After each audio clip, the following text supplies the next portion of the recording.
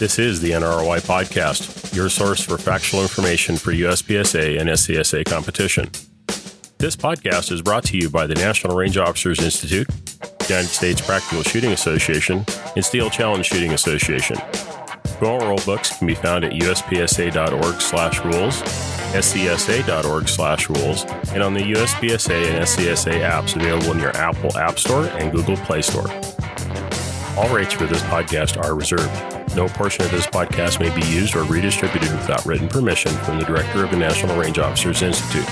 Rules discussions on this podcast do not constitute an official ruling. The discussions on this podcast are meant to inform and educate. The only official rulings are published as per the bylaws of the United States Practical Shooting Association. Questions about rules should be emailed to rules@uspsa.org.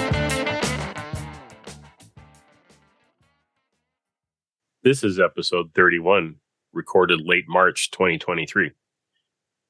Well, hello, everyone. Welcome to the NROI podcast. Joining me, as usual, is Jody Human. Good evening, Jody. Good evening. And our director, Troy McManus. Good evening, Troy. Hi, guys. All right. Well, we got a full agenda for the evening, and we'll start off with an announcement, some good news. We've been kind of waiting to be able to bring this information out to everybody, and there'll be more info coming on it. But Troy, you want to break the word on the calibration ammo? Sure. So we approached Eley at the SHOT Show, Eley Ammo, and they're one of our certified ammo vendors. So they make a PCC 115 grain PCC minor load in 9mm.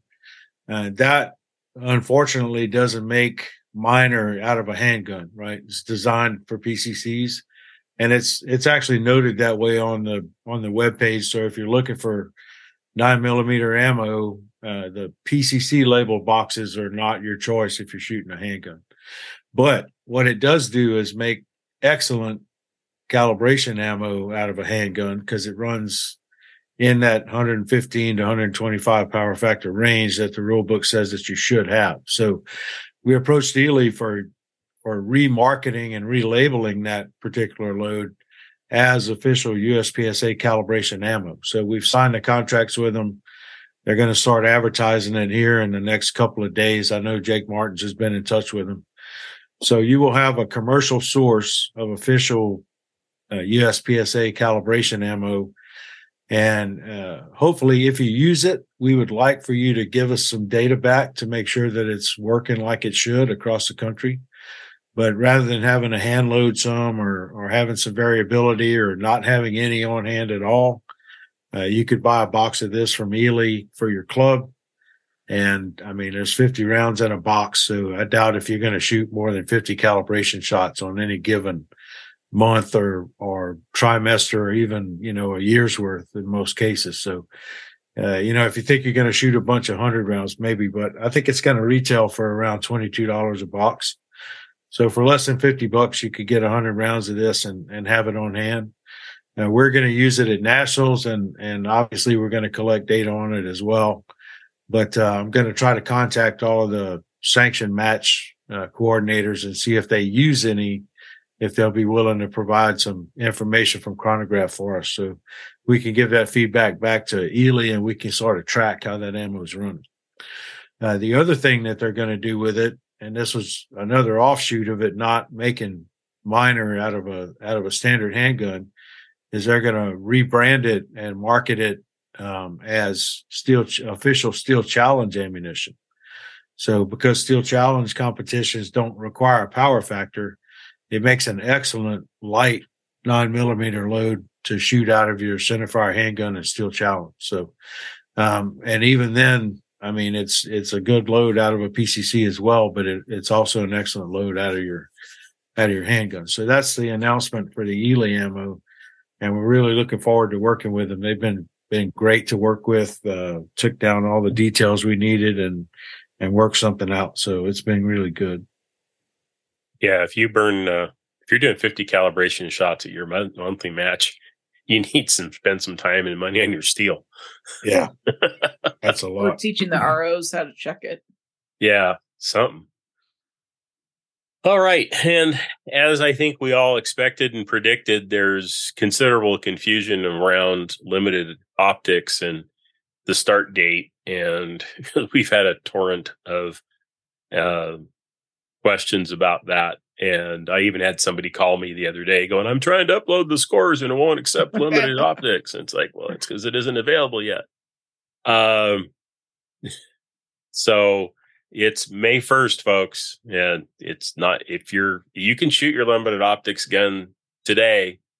You can shoot it April 30th, but it's open until May 1st. So, and then there was a question about, what was that? The traffic about the level 2 and level 3 matches. Oh, about whether they have to offer them. Yeah. I think, well, the way it's written is right now we already have a rule that says match directors, matches don't have to offer all the divisions. Right. Right. But the way the minutes are written, it's like it's optional for level 2s this year, and it'll be optional for nationals and area matches next year. I know some matches. So the question was, can it be an area 3 match or an area match this year? Not area 3, but an area match. And the answer is yes. Some area match. I know area 1's going to have it. Whereas a sectional in May is not, because they didn't plan for it. They'd already planned the trophies and stuff. And it's well within their choice to do that. Chances are no one's going to be classified by that time anyway. So, yeah, I guarantee you somebody's going to show up at their April classifier match wanting to get classified, though. Probably, but it won't happen. Correct. They can get classified and open. Yeah, you could shoot it, yeah, but it's not going to. It can't be accepted. Practice score won't be able to take it in. We won't be able to take it in until May the 1st. Mm-hmm. So, yeah, I've been told that it's in practice score already, but they weren't able to upload it. So, yeah, it's not. Rick's not allowing it. Yeah. So they have to determine and try to test a few high hit factors on it and figure that out. And then our system would take it. But, if you shoot it, there was a guy that shot that type of gun this weekend at a seminar I was in, but he realized he was shooting it open. It was a nice setup. It was a SIG 226 or single action gun with a dot on the top, and looked like he shot it well. I think it's going to be a fun division, but it's not going to be available till May the 1st. And like you mentioned, it's optional for level 2 and level 3 for this year. And then in next year, it'll still be optional for level 3 matches as far as being able to be used for recognition. But like you said, no match has to recognize it anyway. So you can have a strictly single stack match, right? So whatever. But it is coming, just kind of hold your horses and wait, because May 1st was the date the board set, and you're not going to be able to do anything with it until then. And also note that there is the limited optics appendix with the board minutes. That's not the final appendix. It has a lot of information kind of as a comparison to carry optics. Basically, if you want to know what the rules are, take look at the limited appendix, eliminate anything to do with major power factor, because it's all minor. It's going to be scored minor power factor only. And it requires a slide ride optic, just like carry optics. Yep. And that's basically the difference. Right. Right. And then the other change coming sooner is the distinguished senior. Yes. Which is for those members that are 70 and older. That goes into effect April 1st. So we're kind of got a rolling change. You won't find that one in the rule book until we push the probably May 1st edition of the rule book.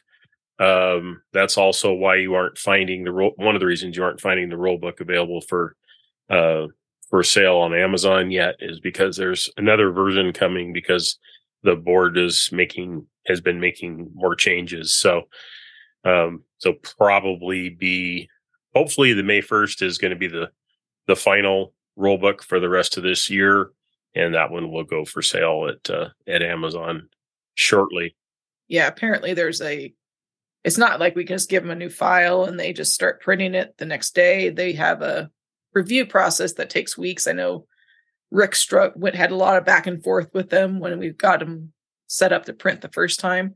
So that's why the March rulebook is not available on Amazon. So we are working on finalizing the new rulebook files so Rick can start that process with them. And so it's available May 1st. So be patient. You're stuck with the PDFs in the app for now. Well, and you can print it, and we have a letter out there that you can get to take to the FedEx office or wherever you want to have them, print it for you and bind it and all that, and that gives you permission to do that, because some of those places will stop you because it's copyrighted, and they'll stop you from reproducing it. But there's a letter that's available that gives you permission to do that. So knock yourselves out if that's what you want to do. All righty. Then the next topic is something that I know I've always talked about in classes, and but it's apparently still a thing, and people are still doing it, and that is the ROs essentially influencing the competition. You get, a competitor leaves, say they leave a target unengaged, and the RO will go, if you're finished, and really kind of give a hint that maybe there's something left to do. And no. Right. So I want to call this segment of the podcast the just freaking stop segment. Right. Is this going to be an every podcast event? Maybe.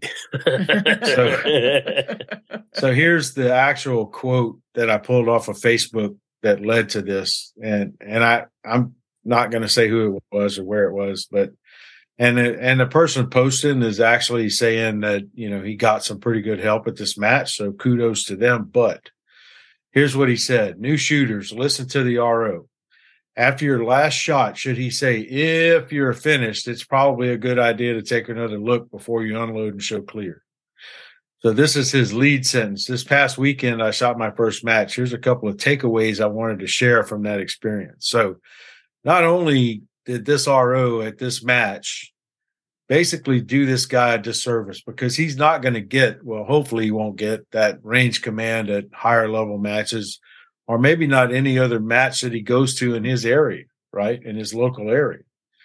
So you're not doing those people any favors. We have a rule in the book that says that at level 1 matches, competitors can get coached.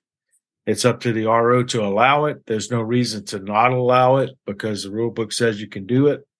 A lot of times we get the RO to safety coach new people through the stage, but this is not that, right? This is basically coaching. This is assisting that competitor to do something that he ordinarily would have just missed or left out.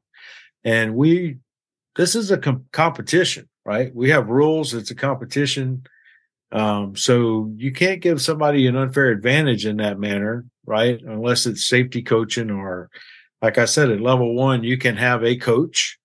That coach could be anybody. I mean, think it could be a parent with one of their kids that are just starting shooting or something like that. The RO gives permission for them to coach them through, and then that happens. And that's okay, right? It's a structured kind of thing.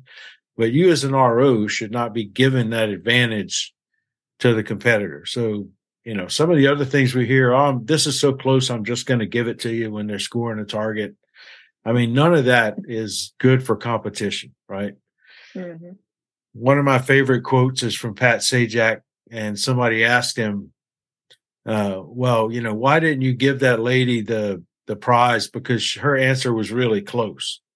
And his response was, you can't do close. If you got no game if all you're doing is close, right? So it's a competition. It's people want to win. They want to do it fairly and squarely. And we hear competitive equity, spoken about a lot. And this is definitely influence that competitive equity that everybody's looking for.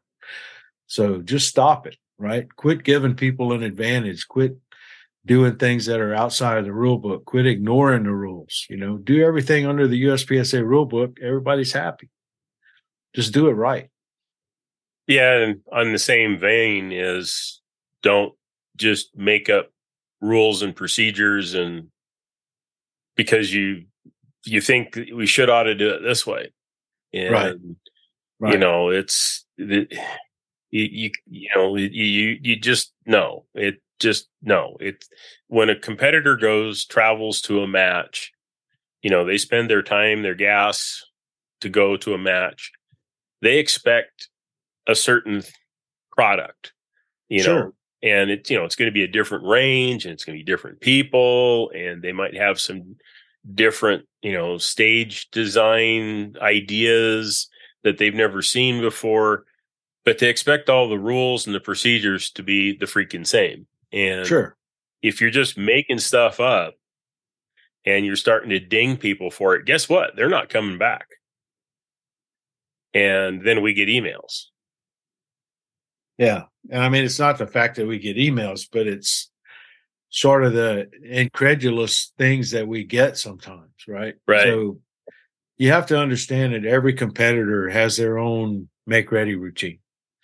So from the guy that takes 30 seconds, 45 seconds to take a couple sight pictures, draw his gun, do whatever, load it, to the guy that when you say make ready, pulls his gun out of the holster, loads it, puts it in the holster, gets in the start position, and he's ready to go inside of 10 or 15 seconds. It all kind of evens out in the end, right? And I mean, we build that kind of stuff into a squad schedule anyway.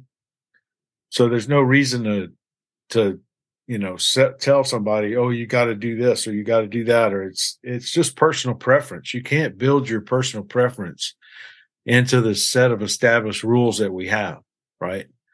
I mean, if they're doing something outside the rules, sure. But if they're just, standing there looking at the stage at first, and, some people don't want to get in the start position at first because maybe there's somebody still downrange or whatever. I don't know why, but it's not against the rules, right? So unless they're doing something that violates the rule book or something that's really screwing stuff up, who cares? Let people get ready at their own pace.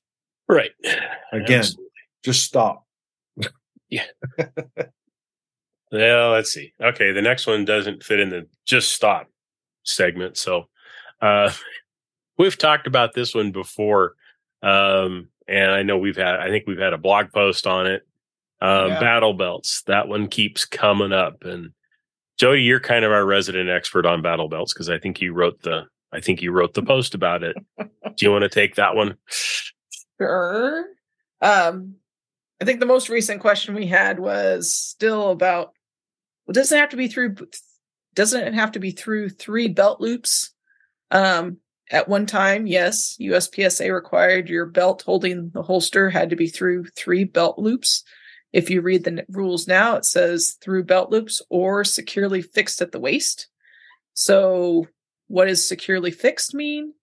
You look up the definition in the appendix, and it basically says they need to be able to draw the gun or magazine without the belt moving, without needing using their other hand. So basically, They got to be able to draw a gun without having to hold the holster down with their weak hand. So it doesn't have to be through belt loops. It just has to be securely fixed. The other question we get is about height of the gun to the belt, and where does the top of the belt? Because those battle belts usually have a smaller inner belt, and then the outside covering is usually wider. You need to be able to see that inner belt. If the inner belt is exposed, that's the height the belt used for the height, because you can see it and the outside is just a sheath. But if you can't see the inner belt and you just see that wide outer belt, then the height of the gun needs to be to the top of that belt. Right. Yeah, it's basically the structural component. Yes. Because that outer covering is not quote unquote structural. No. So, and a lot of times also the battle belts often those people also have thigh straps, which are not allowed unless it's your duty gear and your active duty military, law enforcement with arrest powers. And that is the duty gear. And that's only at level 1 with RM permission. But other than that, thigh straps are not allowed in USPSA competition rules. Right. Now, Steel Challenge, multi-gun, those are different. It doesn't matter. But in competition rule matches, no thigh straps. All right. There was a lady in my seminar this weekend that had a battle belt, but because the battle belt was at her true waist level, she had an extended hanger on the holster, and then the gun was down where typically it would be if you were wearing it at where most people wear their belt kind of right at the top of their hips, So it was way low, didn't match up with the thing, kind of too far away because the hanger was kind of out a little bit. And, I told her about it. I mean, we were in class, so everybody needed to know about it. And, she couldn't adjust it because of the way that it was built. Right. But, I also told her that the rule book allows ladies to wear belts at hip level. Now, the battle belt won't fit at hip level, but, she could do something else or get a real belt or something. But if she picked that gun up to where it was legal, well, then it's the same problem that ladies used to have with wearing a belt at waist height where the gun is under their armpit, Yep. Yeah. So draw. She had the high waist jeans on. Yeah. Yes. And instead of the natural waist jeans on. Yeah. Well, she had a high waist battle belt for sure. Yeah. Well, that's probably because that was, if she didn't have through belt loops, that was the easiest place for it to stay put. Right. Yeah. Yeah. There used to be a gal up here in the Pacific Northwest that sold and modified other other ladies' pants and sewed belt loops low specifically for that. Yeah. And that's still in the rule book. Yeah, sure. And we used to see a lot of that back in the late 80s, early 90s, Yeah. And then that style of jean is coming back. Yes, it is. Right. I will not wear them. No way. Everything old is new again. The only good part about that is this generation is listening to good music. So they're dialing up the 60s, 70s, and 80s rock and roll, and that's fine with me. But all that, everything rolls around, man. I mean, when I was a kid, I had an uncle that I really liked and respected and hung out with a lot. And he told me that, I was laughing at a pair of shoes he had that were these pointy-toed black shoes, right? Kind of 50 style. Yeah. And I said, man, what are those? And he said, they're going to come back. You watch. And sure enough, 5 years later, everybody's wearing black pointy-toed shoes. I was like, holy crap. So everything comes around. Yep. Yeah, you just wait, Jody. Petticoats, waistcoats, corsets. It's all coming back. I will be a rebel. No. Well, there's certain, parts of society where the corsets and all that are already prevalent. But I mean, I don't think it's what you're talking about. No, you don't see those at matches very often. No. I won't say you never do because then that would be a lie. But I think Jake Martins did a match that was Blazing Saddles themed. Oh, outstanding! Yeah. One of the ladies came costumed as Lily von Stupp, so she was in full Lily costume. So you might see it. Who knows? Well, at SAS matches, you might see some of that. Oh yeah, right. Yeah. There was a match here in the region many, many years ago, and that occurred, and it was an interesting match. All right. Moving on, other belt related things.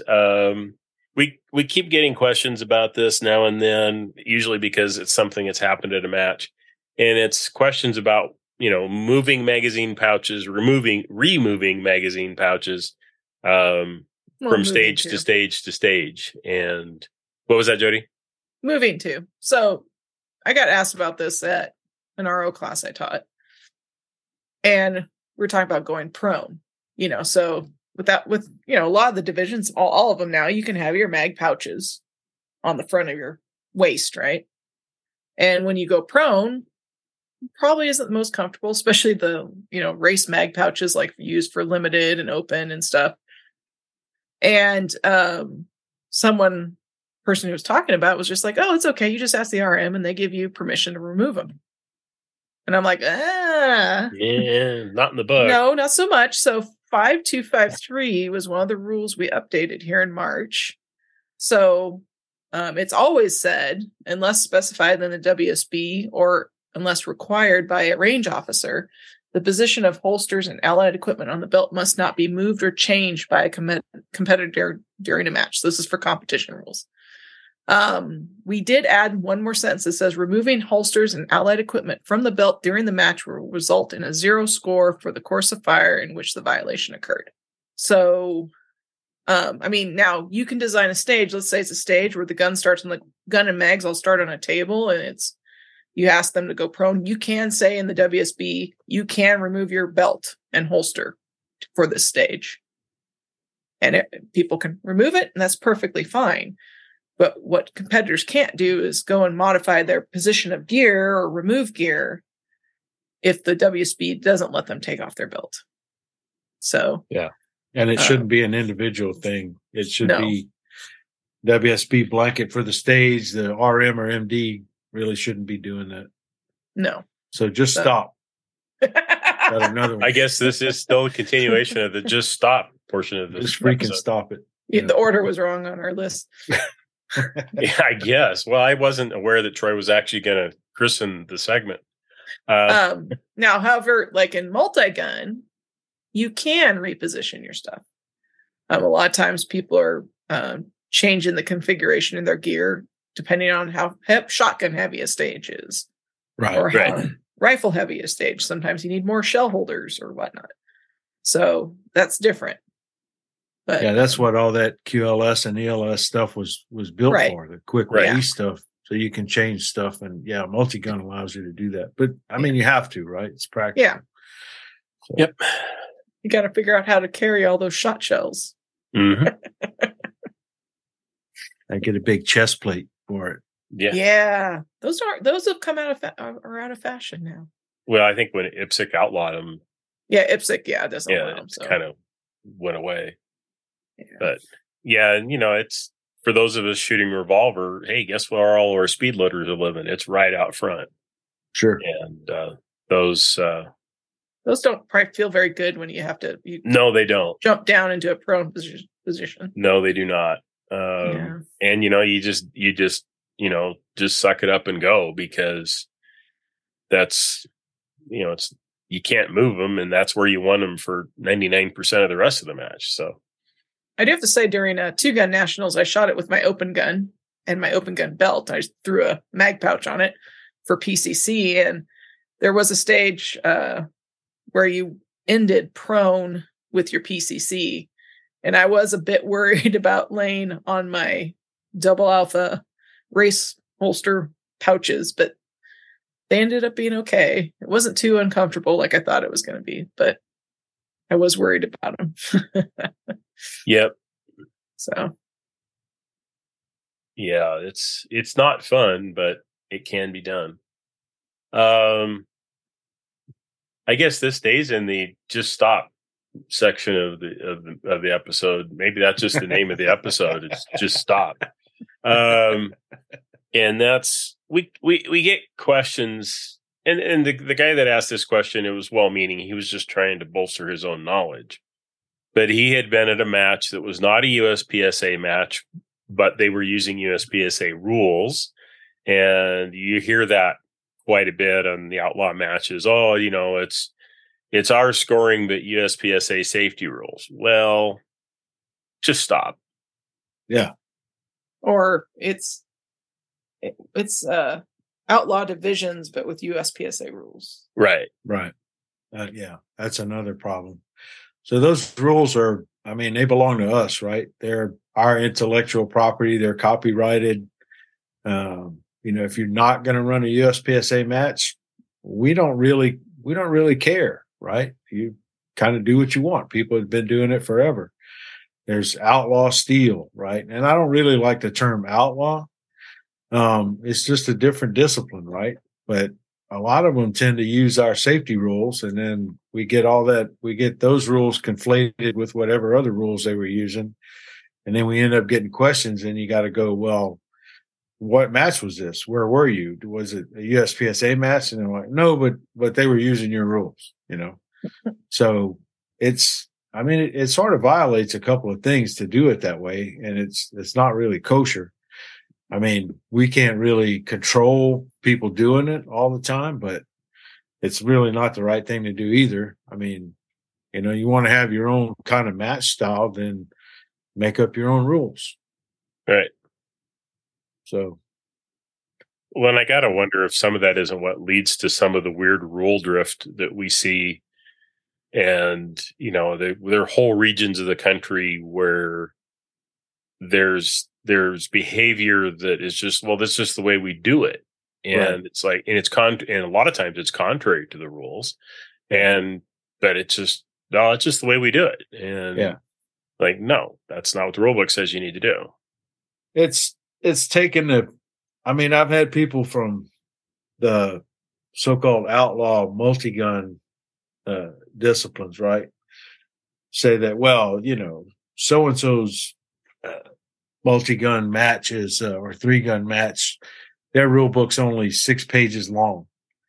And so I said, send me a copy. So there's 6 pages of procedural and operational things. And then there's a line at the bottom that says all USPSA safety rules apply.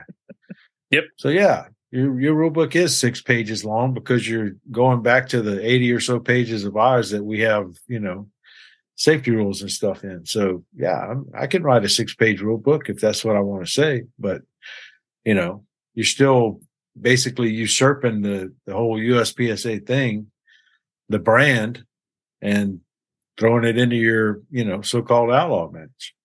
Mm-hmm. So we try to learn from some of the multi-gun and 3-gun people to try to make USPSA multi-gun more palatable, I guess, for people that do that. But I mean, there's some things that we're just not going to compromise on, and it's safety related stuff. So, but yeah, it's one of those things. Just stop doing it. I mean, run your own match, have fun. We're good with it. I've been to some of those and they're okay. But I didn't go there expecting a USPSA match, Yeah. I've been to one of those that scared the hell out of me, but. Well, and that goes back to what we said at the beginning of this thing is if you go to a USPSA match anywhere in the country, you expect that consistency and that rule book to be in place and for those things to be what, are running the match or what are governing the match. Right.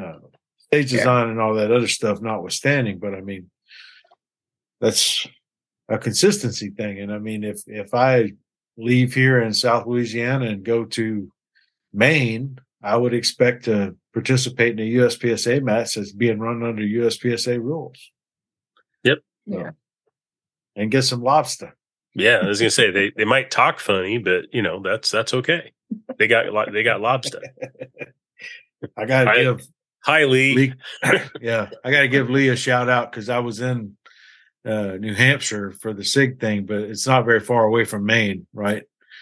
And so I went up to crud, I always blank out on the name, right across the border and got some lobster. So I emailed Lee and I said, well, I did this class in New Hampshire, but I got some lobster in Maine. He was like, well, it's always good to get it on its home turf, he said. Yeah. Oh my. Maine lobster. Oh, I could use a lobster. That'd be good. Right. And then these are starting to crop up again. We're starting to get some more questions about it. I think some of it's because shooting season is back upon us, and we're actually having shootable weather in most of the lower 48 anyway. So questions about, how do we handle squibs? How do we handle doubling guns? And so on. Yeah, I had a couple questions about that. And I think people are confused because the rule book says that clearing a squib on the clock is a DQ.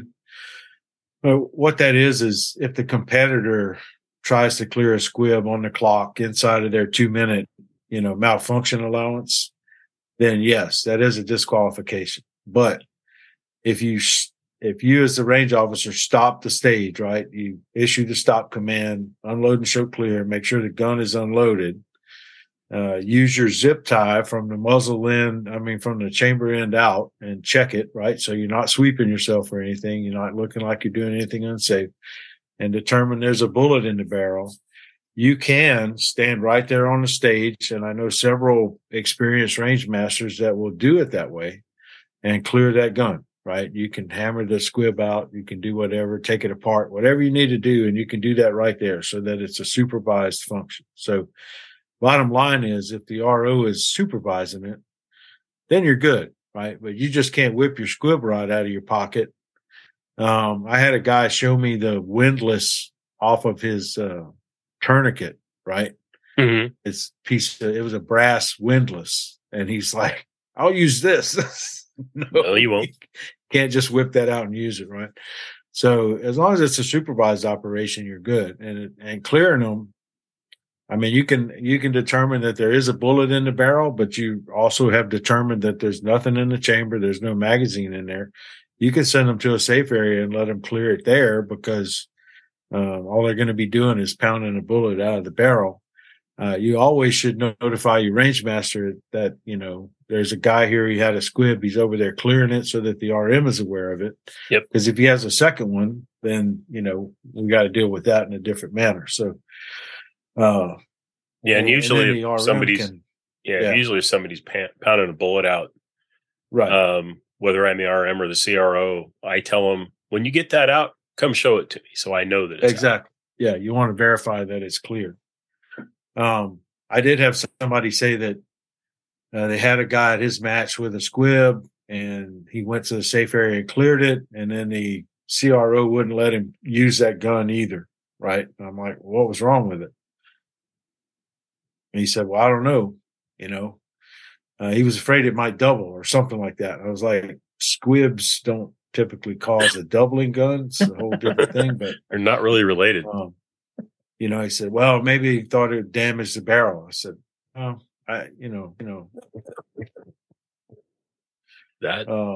that usually shows up when the slide doesn't go back and forth anymore.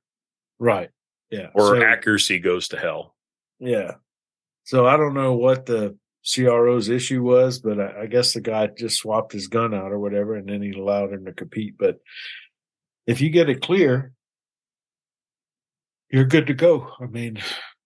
Excuse me, been a long day, but if you get it clear, you're good to go. So no reason not to let them continue to compete with that gun. It's the ammo that we're concerned with, and the ammo actually creates an unsafe gun. So it's kind of a back and forth kind of thing. But doubling guns, same thing. They repair it or they replace it. There's a couple of ways you can test for doubling that we don't need to get into here, because you kind of got to see it to understand it. But as long as it's not doubling anymore, then the gun can be used. So, yeah, and usually, I think the way we all teach it is usually when the gun doubles the first time, you kind of go, "Ooh, was that a double?" And then you really start listening, and you usually call it the second time, right? Because it's an infrequent enough occurrence. Most of us don't catch it the first time. We aren't sure. And we always teach our ROs, don't call stuff that you aren't sure about. But boy, when it does, it's the second time. And we have a good bit of video in the level 1 class. I actually had that guy as a student in one of the last classes I taught last year. It's 2 the first time and 3 the second time. So it's getting progressively worse, and he gets stopped and everything's fine. But and some guns just do that because they're just super dirty. My limited gun will start doing things like that when it gets super dirty. It's various things can cause it, but good times. Well, you never know what. We have a fair number of home gunsmiths, right? Yep. Have Dremel will travel. Have Dremel will travel. Have beer in the fridge. We'll work with Dremel. That kind of thing. Yeah. So I bought a set of Arkansas stones. What do you do with those? Oh yeah, you use those to polish your internals. Oh, cool. Right. So I mean, you never know what somebody might have polished away inside the gun, right? Right or wrong. I mean, they make trigger job jigs, right? So you can put your trigger works in there and stone it and polish it up a little bit, but you can go overboard with it as well. So you never know. I mean, and people in class will say, what's the deal with the doubling gun? It's like, well, it's not inherently unsafe right there as long as he's controlling the shots, but a gun that's doubling has not enough metal there hitting something, right? Mm-mm. And so eventually it could go full auto, and typically what happens then is they don't control the muzzle rise, and you never want to have bullets leaving your range because you don't get them back, right? Yep. So that's the issue, and of course we don't allow full auto operation in the sport. So there's a number of reasons why you don't want to have a gun that's doubling, but. Well, and it's not just handguns that'll do that. PCCs will double, ARs will double. Yeah, but we got to remember PCCs, if they're unassisted bump firing, that's not an unsafe gun. Right. And there's a lot of people that can bump them. So, as long as they don't have a bump mechanism or a binary trigger or something in them, then they're good. Yep. All right. Well, we already talked about the books on Amazon, so that's all taken care of. What else we got? That's the agenda that I had laid out. Well, let's remind everybody that the rule books did change on March the 1st, and there's some renumbering because I've gotten any number of exams, not failures, but people saying, I put this rule in and it's the right rule, and the exam says it's not, but exam was adjusted on March 1st as well. So now if you forgot or didn't notice that the rules are changing and put that in and actually failed it, then one of us may take a look and say, yeah, this is the old rule. He got the rule right. He got the answer right, cited an old rule. Probably give you credit for it, but that exam is bottom line pass fail. So 85% is a pass, 84% is a fail, 98% or 100% is still a pass. So we can't go in there and give you your 2 points back because it doesn't report out that way, right? It says John Smith is a certified RO effective this date and expires this date. It doesn't say John Smith is a 99% on his test certified RO. Yeah, and I think the only people that see those scores are the RMIs. Yes. Yeah. So and Terry, but yeah, it's kind of like, I mean, and this isn't a slight on any of our ROs or anything, but it's what do you call the guy that finishes last in his med school class? A doctor. Yeah. So, I mean, that's the bottom line. Degrees. Yeah, it's a pass-fail thing, right? Yeah. And I understand some people don't test well. I've had people claim that on classifiers. It's like, man, I've seen you shoot matches and you shoot like a master class shooter. Why are you still in C class? And they're like, well, I don't test well. Well, that's a classifier's sand in your shoes kind of thing. But some people just don't, they don't test well. And while they know the material and can do an excellent job practically, then they don't test well. So I get it. Our goal is to get people certified and get you to pass the test. If we can do that, because you had some mispunctuation in the rules, or like I said, the rules just changed and you're dealing with an old book or an old downloaded version, and that's the problem. Like 1153 is now used to be 1154. Then okay, we could probably give you credit for that. But we try to get people certified. That's our goal. And again, it doesn't reflect on your, when you get your certificate or your patch or anything like that, it doesn't put your test grade on it. So as long as you pass, you're good to go. Yeah. Because nobody's going to want that 85% patch. Yeah. I'm an 85%. The 3% patch. Yeah, everybody's going to want the 100 patches and nothing else. Yeah. All right. What else? Anything? I think that's about all I have. All right. Jody? Not anything I can think of right now. All righty. Well, if you want to see, if you're in Eastern Washington, Northern Idaho, Western Montana, and you want to see Jody and I in person, there's still seats available at the RO class at Fernand. We've got a lot of classes out on the calendar. Go take a look. If you're looking for a seminar, level 2 or level 1 seminars, there's a bunch of level 1 seminars. There's a few level 2 seminars. Still a couple seats left in Billings, Montana for the level 2 that I'm doing out there at the end of April. So there's classes out there, folks. And if you don't find anything near you and you want one, well, take the bull by the horns and stand up a class, and we'll get you an instructor and you can have a class. So, and that goes either for level 1 or level 2. It doesn't matter. We're have projector will travel, as George used to say. So I think he probably still does. Yeah, we've got that going on. Lots of classes this year. I haven't looked lately, but we must be up near 50 now. So, which is a good year. So yeah, there's 23 scheduled that haven't happened yet, and I think we have about that many done. Yeah.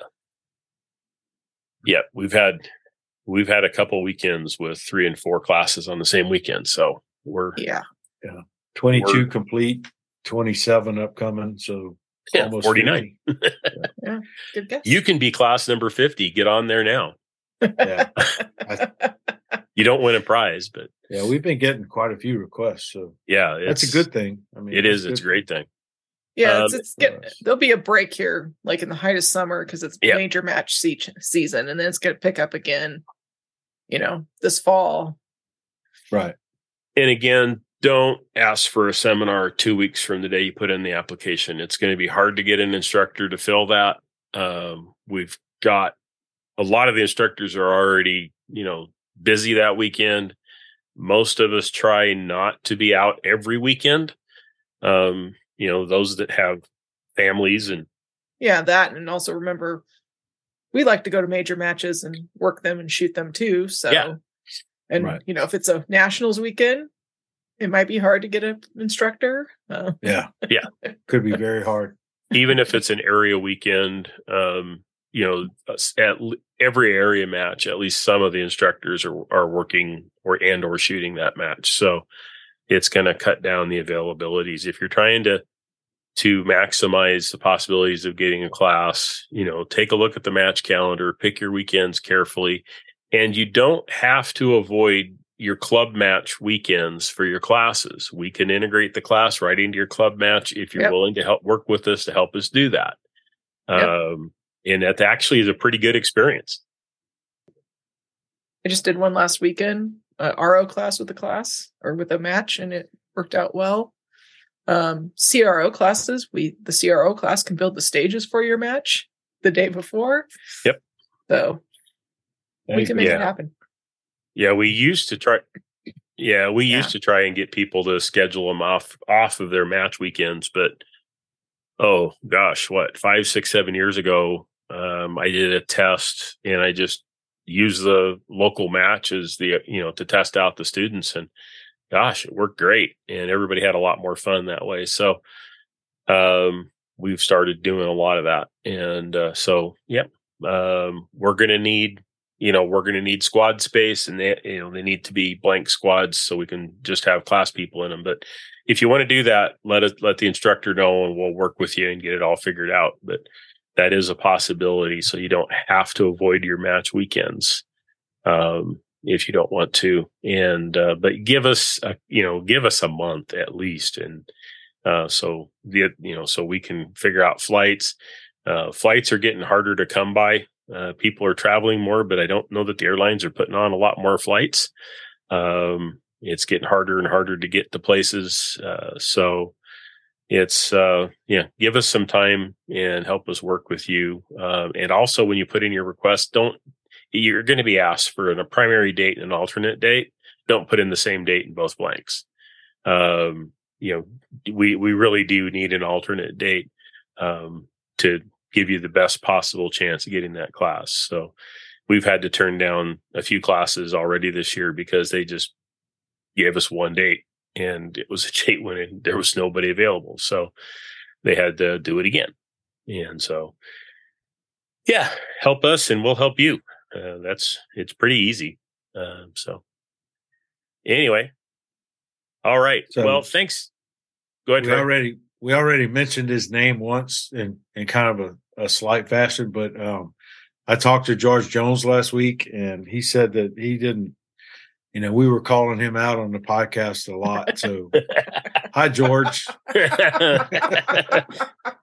Yeah. And as a reminder, we may have a prize if you send us a picture of George shooting PCC in a USPSA match. Right.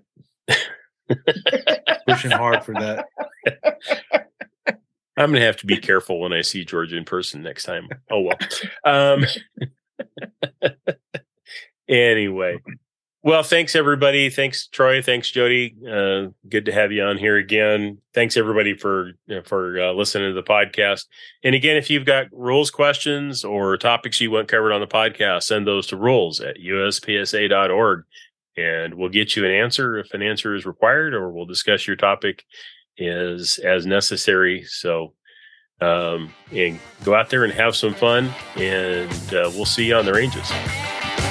Bye, all. Bye. Bye.